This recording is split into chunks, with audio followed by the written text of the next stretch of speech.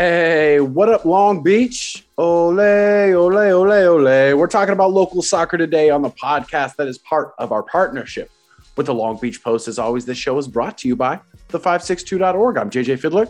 I'm Mike Gartabasio. And I'm Tyler Hendrickson. Everything that we do at the 562, sponsored by our good friends over at Naples Rib Company, longtime supporters of what we do and everything else in the Long Beach sports community. As always, we remind you to get down to Naples Rib Company, enjoy the best barbecue in the city. And when you go, be sure to let them know that the562.org sent you down there.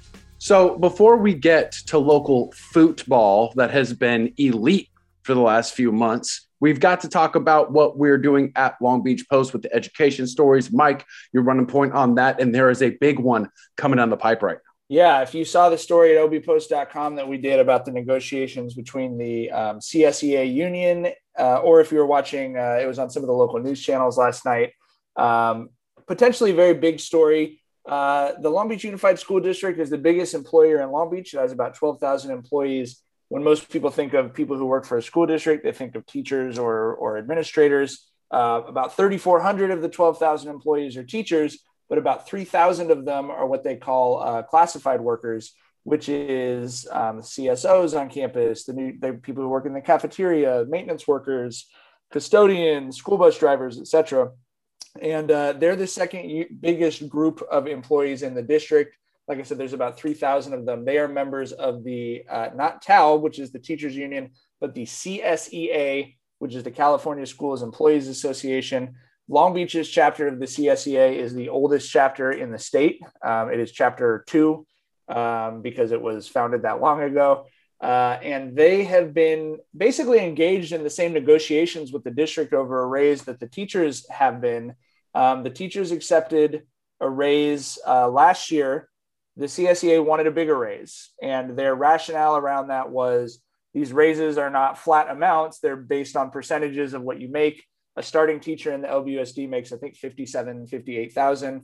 But many teachers obviously have been in the district longer and making more. And so the point of the CSEA president is if you're making $100,000 and someone gives you a 2% raise, now you that's worth $2,000 to you. If you're making a minimum wage, which about half of the CSEA employees are, it's worth about $240 to you, which, as we know, with the rising cost of living in Southern California, the governor put the cost of living adjustment number at about 5% just over the last year. That does not add up to the same amount, and so their point has basically been that, they're the working class employees of the district. They make up the working class families of the district, some of them, and they're saying, hey, we can't afford to live in the city anymore if we're not making more money. And I think what interests me about this story is not just that it's kind of a labor negotiations where last night, for the first time, the leadership of the CSEA was threatening a strike. What's interesting to me is this is a bigger city issue. This is the exact problem with Long Beach, right? I live in a house that when it was built cost $50,000 to buy it, and it costs 100 times that now, and minimum wage has not gone up 100 times, right? So I think it's a much bigger issue about how we keep Long Beach people in Long Beach and how we keep from turning into LA or Orange County, where you can't afford to live here unless you got an advanced degree of some kind. And I think it's a really hard question because the school district's response is we can't give everyone the raises we'd like to give everyone, or we won't have the money to run ourselves in a fiscally responsible way.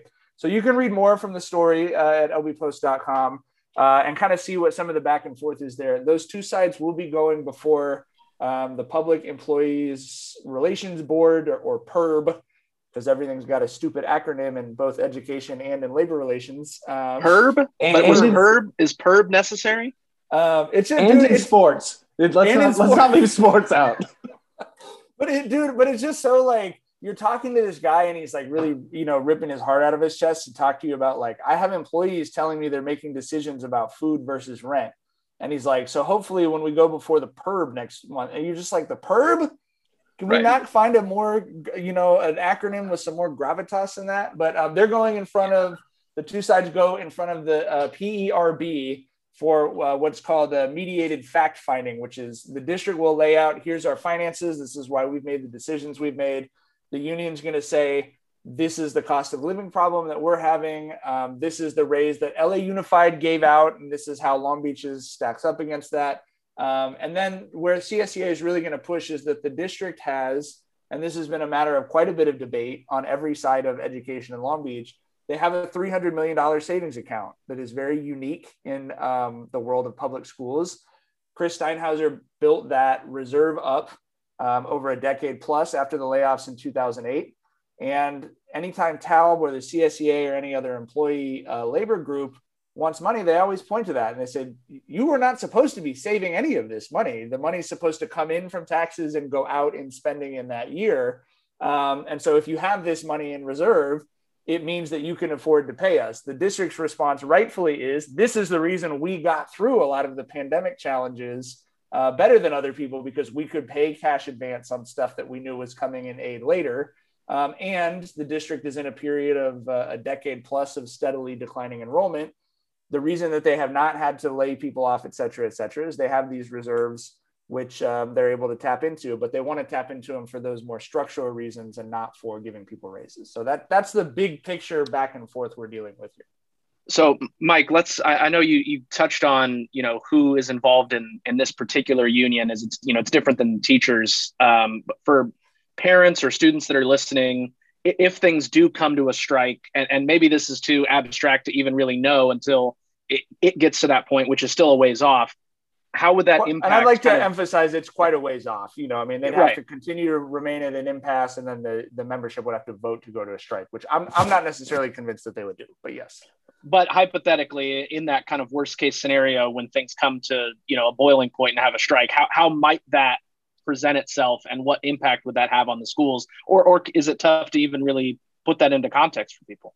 So my knowledge, the teachers in Long Beach have never gone on strike, and the classified workers, to what the union leadership was telling me, have never gone on strike. So I really don't have an ability to try and project what that would look like. I know that many of the things that are similar to teachers, many of the things that the classified workers do are required by the state to be offered to students. I mean, you can't not have special education instructional aids just because a labor union is on strike. So there certainly would have to be some kind of a workforce replacement. Hopefully, obviously, it doesn't come to anything like that. But that's why those issues, when they come up, and my wife's dad was a teacher in Linwood. He was part of a teacher strike there. It's really ugly in all directions when that stuff starts happening. So I'm hopeful they're able to come to some kind of an agreement. I just think fundamentally, like, the teachers union is one of the more powerful unions in the city. And I think another underlying part of this is, how is the district selling to the teachers union, we gave a different union a bigger raise than you got? I think that's a part of it as well. But there's also, because the CSEA is more of a blue collar labor force, that just naturally means that in my opinion, they're just less willing. They're probably less willing to strike. You're really, most of those families, and obviously those are our friends. I mean, the CSEA workers, a lot of them are the coaches and the people that we really get to know on campuses. It's difficult to think about how you put together a month or two with no income when you're making closer to minimum wage than, to what a starting teacher does. So does the last year kind of affect this in a way that, like, nobody is prepared for? Like, the way the last year was put together in order to make sure that the kids get what they deserve, but then also putting these adults and young adults who work in the school district, they put them through more work than they've ever been through, you know what I mean? And more unprecedented work. So does that help or hurt the union? I think that is a bit, whether it helps or hurts, JJ, I think you hit on an important point, because when this stuff first, they've been negotiating over this contract since March of 2020. That's how long, and they've officially been at an impasse, I believe, since October. They're just stuck. And I really believe a big part of it is, you just hit on it, that, the CSEA employees, the teachers were teaching from home from March 2020 on for close to a year. The CSEA employees were not. They were still going to work on the campus, almost all of them. They were the ones whose job it was to put in place all of these, safety measures and precautions. And absolutely, when they first started going to the school board to talk about this, something that a couple of speakers who are members of the CSEA brought up is we were the ones on the front line. Like we didn't get to go home and do our job at home. We were still showing up and working in office buildings with circulated air in March and April of 2020, when everyone was really scared and no one knew what was going on. So we feel we have the right to ask for a bigger raise than the teachers. We feel we have a right to be compensated in a different way with a hero pay or essential workers type of a pay. Now, the teacher's response to that is, hey, this has also been the worst 2 years that any teacher has experienced on the job. Like, it's been enormously trying for everyone, which obviously the three of us are very well aware of. But there is just no doubt that emotion is a big part of where the CSEA membership is right now on that.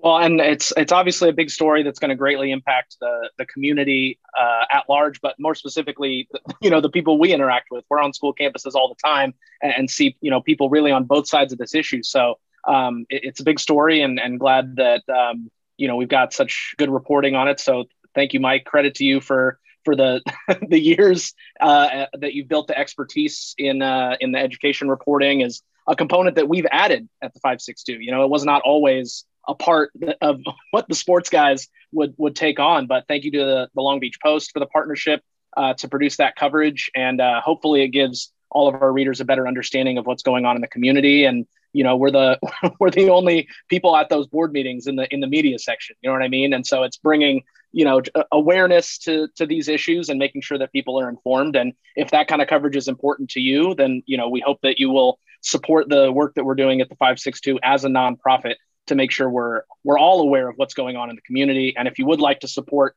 our work, definitely go to the 562.org, click that support tab. And there's a lot of ways that you can chip in and help out the work that we're doing, both at the 562 with the Long Beach Post, in the Grunion Gazette. We're everywhere doing a little bit of everything and hoping to serve the Long Beach community well. Right now, one of the biggest stories on the field is that local soccer is great. We've seen this coming. It's been building. Obviously, you had the Wilson girls soccer teams that were winning a national championship in 2007, and you had them in CIF championships. And obviously, Milliken boys soccer has been to CIF championships. But right now, Long Beach boys soccer is deeper and more talented than we've ever seen it. It's coming at the perfect time with the inclusion of field turf here in the city across the district. It's coming in perfect time with the development of a group like Beach FC, where we've got a club here in Long Beach that can have that talent stay local. They don't have to go to Orange County to play with strangers. They can stay home and play with their friends. And it's the perfect time with playoff equity, because now you've got other teams in lower divisions who are battling with the Millikens, with the Wilsons, with the Polys, and they can have a chance in those playoffs. So it's all happening at the right time. It's great. The reason why I bring this up this week, the reason why we're talking about it this week, is because it's a huge week for local boys soccer. Like we said in the preview, they're the only league in the city that has 4 teams in Division One, and they're ready to make another run. There's a bunch of talent in the city and a bunch of really good coaches. Now, obviously, good coaching is a huge part of high school sports, but we can start with the kids, right? Like Sierra Scythe is a great example. You can read a feature about her by our guy, Julian Lopez, at the562.org right now. She's playing at Milliken. She's a Milliken Ram and has been, but this is her first full high school season because she had club commitments. She's a part of the U.S. Developmental Academy system, which is a huge honor for any high school soccer player. And because of some rule changes as to when you couldn't play club and play high school soccer, she's able to play high school soccer, and she's absolutely changing that program on and off the field. Now, obviously, not much needed to be changed. The 3-time World League champions are the Rams, but she's the type of player where when she's on the field, the game changes. And when you have game changers in a sport like soccer, it immediately changes everything about the team, the game they're in, and the league. So Sierra Scythe is a great example of what we're dealing with. Because, guys, we've seen a lot of players come through here where you didn't see them coming. You know what I mean? Didn't see him coming, but then all of a sudden, oh man, look at that goal. Tyler, I'm thinking of like Reese Doherty at Wilson. You know what I mean? She wasn't the story coming out of that Poly comeback victory at Wilson last week that really put the Jackrabbits back in the Moore League girls soccer title race. But damn, she's really good, man. Right. Yeah. I mean, we were noticing at that game, and the position we were on the field, Doherty was like right in front of us for large chunks of the game, and we were just seeing her greatly impact anytime the ball was in her area. Obviously, Polly had to key in on her. She had the go-ahead goal for the Bruins, and when she came out of the game, you saw how much it shifted. So that's what you're saying, where one player. It's harder in soccer because it's not like basketball where things are more condensed and there's only 5 aside. 11 on 11, much larger pitch. But when at this level, one player, if they're talented enough, can really shift things. And yeah, both of those names that you mentioned, I'll throw Bella Yekel from Poly in there as well. There's certain players that we've seen this year that are right at the top, that are all like Division I kids that are really impactful and fun to watch anytime they get the ball at their feet. It's great defense as well. There's that old classic Long Beach water polo saying, defend Long Beach. Everybody's got those shirts down at the BOP, Belmont Outdoor Pool. And I think that style, that attitude that comes out of Long Beach high school sports, where it's defense first and then just beat you up with our pure athleticism, our pure speed, our pure will, our want, our desire. That's how many times we've seen Long Beach teams win championships. More often than not, that's why they're there. You know what I mean? Lock it down in the back, build up in the front. And that's the perfect way to play high school soccer. It just so happens that if you can create from the back, you are immediately in a better position to win a high school soccer game. And I just want to take it back. You mentioned the great position that soccer is in. Long Beach obviously has had powers in baseball and football and track and field, but we used to have what you're describing with soccer with basketball for decades in the Moore League.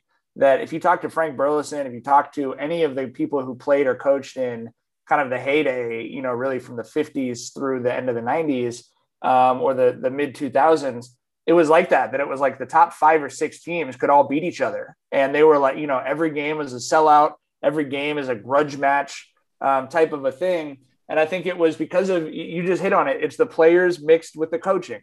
Gary McKnight talked about what always was hard for him when they would play Ron Palmer's Poly teams was you had these players that were super athletically gifted who were also very technically skilled and very well coached. So it wasn't the less athletic players of the time, maybe at Mater Dei or other private schools, or more athletic players, but who weren't necessarily getting the coaching from some of the city schools. It was this blend of technique and talent that I think it really mirrors very much what we're seeing with soccer. What I think is fascinating about it is basketball was the pre-competitive equity, the pre-club world where these kids were just hooping. And, you couldn't play high school basketball in 9th grade.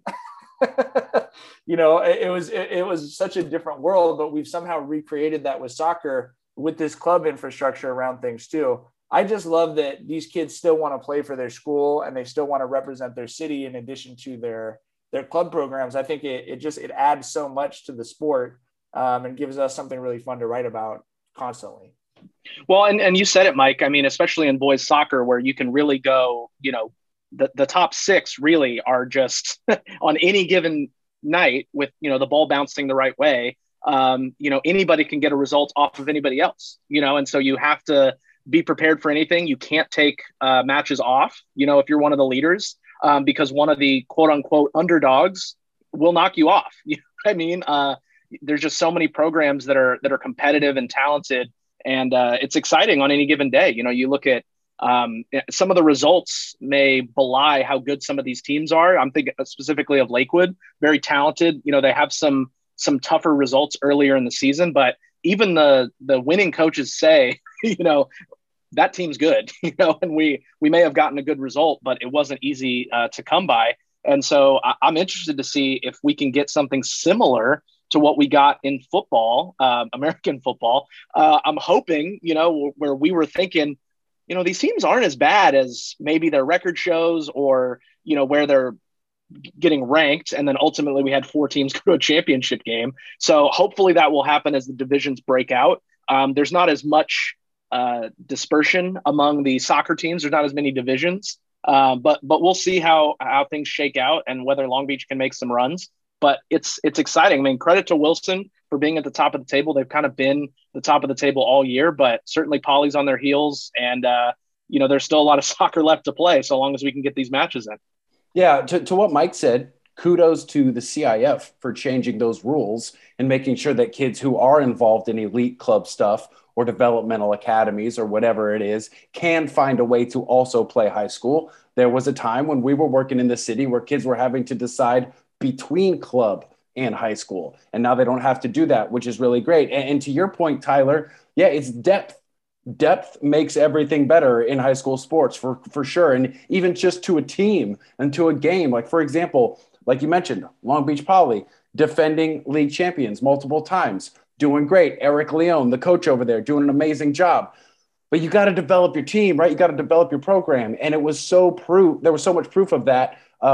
When they played Milliken on Martin Luther King Day at home in the afternoon, they lost their star, Omar Juarez, early. He hit his head when he fell down, so we went into concussion protocol, wasn't able to come back into the game. Then they got a couple yellow cards on their back line, so they had to bring dudes in from the bench, and their bench guys came in and played maybe not as well, but basically held the game together with it. When you don't practice with those guys on the field together. You know what I mean? He's got 5 dudes on there who didn't start the game, but they looked so cohesive and so under control. And that's just a testament to the program, to the coaching, to the talent of the kids. But when you see that, that's the separation between an elite group and just a good group. Like an elite group can adjust on the fly, win different ways. And Poly proved that. And that's just a testament to the entire league, that you have to have that kind of depth in order to survive a game like that maybe you would win if you had all your people. But most of the time, as we've seen this season, usually you're not going to have all your people. Yeah, it's like in baseball, we talk about, you can't go through the playoffs with just one arm, with just one pitcher. You're going to have to dip into your bench and get some contributions. And we saw when Milliken won their championship, their backup arms maybe weren't quite Miles Patton, but they were still putting up a lot of zeros, and that's what helped them win. So, that you do need that, and especially with, obviously we've dealt with a lot of COVID cancellations and things like that. Will kids miss time and quarantine and not be able to practice? Obviously, injuries are always a concern. So, yeah, the depth of the teams and really, the depth of the league is fun to watch. And we're looking forward to this Poly Milliken girls game. We're recording this on Thursday before that game. And so we're looking forward to another marquee matchup. As you said, JJ, this is kind of the biggest week of the season for Moore League soccer, kind of on both sides, honestly, it feels like. Yeah, because that result between Milliken and Poly, which you can obviously check on right now at the562.org, is going to completely change the way Milliken plays Wilson in their games. Wilson's sitting right there as well in those girls' soccer standings. And then on the boys' side, it is up for the grabs. Wilson is right there, but Poly nip it on their heels. And the big games are still yet to come that you can check out. You can also go beyond the Moore League, right? At St. Anthony, the girls' soccer team is led by Tatiana Fernandez, who is actually a member of a very elite team for Beach FC. So she's a pure Long Beach soccer player, right? She's also got a 4.5 GPA. She's also a huge comic book nerd. She's also just like really smart and intelligent, talking about other stuff that she's not even interested in. I had a great interview with her last week, and you can check out the feature right now at the562.org. But you know what my favorite part of kids like that, and it's in the lead, so you can check it out on the story as well. Every time in practice when they have competitions, the losers run, right? It's how you make competition. It's how you build camaraderie, blah, blah, blah. Anytime the losers run for a Tatiana Fernandez team, she's running with the losers. Even if she was on the winning team, even if she wasn't participating in the drill, she runs with the losers every single time. And that's my type of kid, man. You know what I mean? That's the type of player I want to play with. I want to coach. I want to watch. I want to root for somebody who's out there with the elite talent, but still goes the extra little bit of mile to make sure that the other people around her aren't left behind or feel, hard done by or whatever. Like that type of leadership is something that you can really find in soccer, and you can really follow in soccer because it's not football. They're not wearing helmets. It's not basketball, hard to hear what they're saying or whatever. You can hear a lot. You can see a lot when you're watching soccer. And actually, this is a perfect way to get into what we're doing today. We're going to interview one of our high school interns, Aiden Curry. And he told me when we were covering a soccer match last week, he was like, that's his favorite thing about watching soccer and covering soccer, is that you can hear what people are saying. You can see their facial expressions. You can follow the emotion of the game, even if you don't know what the score is. You know what I mean? So it's almost a human experience watching soccer, watching football. I know that makes me sound like a bootleg Roger Bennett, but I'm all about it. So you can follow along with all of the soccer coverage at the562.org and check out our interview with our very own intern, Aiden, right now. We're here with 562 student intern Aiden Curry. I said that right, yeah? Yeah, you Okay, did. Aiden Curry. Aiden, you're wrapping up your semester of interning with the 562. What's the experience been like for you? It's been really fun. I feel like there's been a lot more. Coming into this, I didn't know how much freedom I'd have in, like, choosing which games I could go to, or, like, if I'd be set by you guys to go to specific games. But I feel like as I progressed, I've really realized that, like, a lot of it is on our initiative, and like, oh, do I want to go to this game? Yeah, I'll contact this guy and ask, hey, can I come? And they'll always have something for you to do. And I feel like that's what I like most about them too, is that they'll always find something for you to do, even if they're supposed to do the entire game by themselves. Well, and that was something we appreciated about you, Aiden, because, you know, we a lot of times we would be thinking, like, okay, where should we send them, you know, because we want to put you guys in a position to have fun and succeed. But you would hit us up and say, hey, this big game's coming up. I'd really like to go. So we were like, sure, man, come along. So, you know, we always like that initiative and want to know that you guys are having fun. So obviously, did you have a good time? Like, did you enjoy the process of going to games and, you know, having your sports writer hat on? Did you see the game differently than you would as like a fan or a student just going to watch games? Yeah, of course. I feel like when you come and watch as a fan or a student, it's a lot more, you end up a lot more focusing on the crowd as opposed to the game, because you're with your friends or you're focusing on a specific person in the game. But this way, you look to take an unbiased approach at both teams so that you could give readers or viewers good knowledge of, like, who's performing well and who has a chance to perform at the next level, because that's one of the biggest parts of what the 562 likes to do, is that you want to give attention to the people who deserve it. You know, obviously when you cover sports, your relationship with sports changes, but just talk about yourself personally. Did you learn something about yourself during this process that maybe wasn't sports related or whatever? That's a deep question, JJ. I like that. Very deep question. I like it.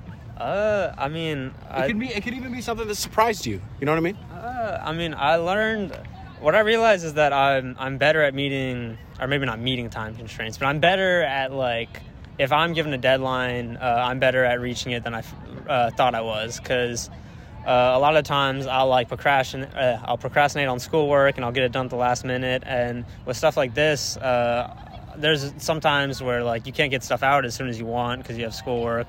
But most of the time I'd, like, try to make time to finish an article, which is most of what I did, but finish articles, which is, I thought there was points in time where it'd be really difficult for me to get that done, and I feel like I was able to do a lot better job at that than I originally thought. Well, we were very impressed. You're much further along as a writer than we expected you to be, which was kind of true, I would say, across the board of the interns. And it's fair to say, because we didn't know what to expect, right? This is the first group. So you guys had the extra burden of being the first interns with the 562 at the high school level. So we really didn't know what to expect, but we were really impressed. That's true, like, across the board by the work all of you guys did. To JJ's point, and like I said, I know I've mentioned with you, you know, you're pretty advanced as far as writing. Did you feel like you kind of, like, found something where you're like, oh, maybe I would be interested in doing this in college, or maybe this is something I want to pursue a little bit? Yeah, definitely. You don't have to pretend that you did if the answer is no. It's an honest question, but I'm just asking. No, I mean, well, part of the reason why I did this was because, one, I'm looking for ways to get into college, and that's really hard. That's hard enough as it is nowadays, and so I saw this as a great opportunity, especially because I've never been, like, as good at the sports that I play as I'd like to be. So I saw this as a good opportunity to stay involved and hopefully get a chance to do journalism or maybe something different that's still sports related in college or even as a career. And so I feel like this is a really good start, especially at the local level. You get familiar with people like you guys who know how to do this, and you've been doing this for long enough that you're able to share your knowledge with us. And it's a lot easier to pick up than you would think.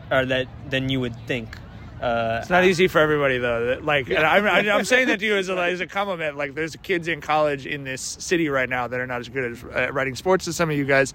Athletes who wish that they were better at playing their sports. That is the sports writer like target. That's where like all sports writers come from. Would you say that? Oh yes. I literally was gonna say, as a former that's aspiring like literally athlete. That's literally what JJ said to me when I was like, why did you? Because JJ's wanted to be a sports writer since he was like 18. I was like, why do you want to be a sports writer? He was like, well, I realized that I liked sports and that was the only way I was going to get to continue to be in them. Prerequisite. Right. They usually say those that can't do teach, which is always like an unfair dig, I feel like. But I think it's more apropos to say those who can't play right. Yeah. I think that. I like that. And or just become a playwright. That's that good. could be the other thing. Yeah. What is there one particular game or like a moment or a play or something that you remember that was kind of a highlight for you that you're like, oh, this is so cool that I got to be here for this blank? I know you ended up covering kind of a lot of lopsided scores, but is there something that you look back on, you're like, dang, that game was pretty memorable. I'm glad I was there for that.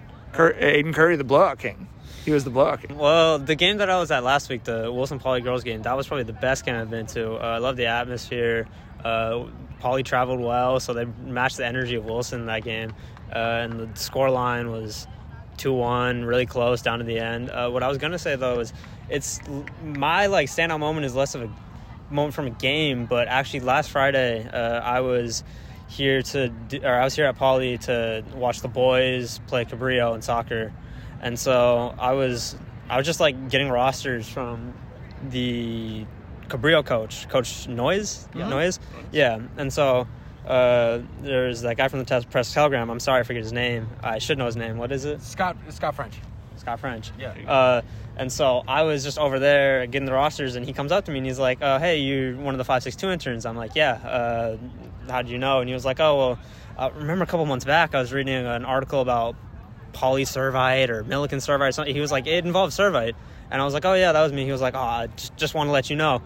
In like the 7 years I've been reading articles for them, that's one of the best articles I've ever read. And I was like, oh, my God, that's just a huge compliment. I didn't know what to say, especially because he works Press Telegram. Yeah. Mm-hmm. Yeah, and so getting a compliment like that from him, it's also just huge because it lets me know I feel like I'm doing something right, too, which just gave me a lot of confidence, I guess. He's taking your job, JJ. That's what Aiden said. Aiden's coming after your job. That's what it sounds He's like. getting the love from everyone. The love from everyone. We like that. We want the next generation to be better than us, right? That's the point. Absolutely. Anything else? No, man, you're doing a great job. Just keep doing what you're doing, dude. Yeah, it's been a pleasure. It's been a pleasure. We appreciate it, and look forward to working with you more in the future, bro. Thanks. Thank you.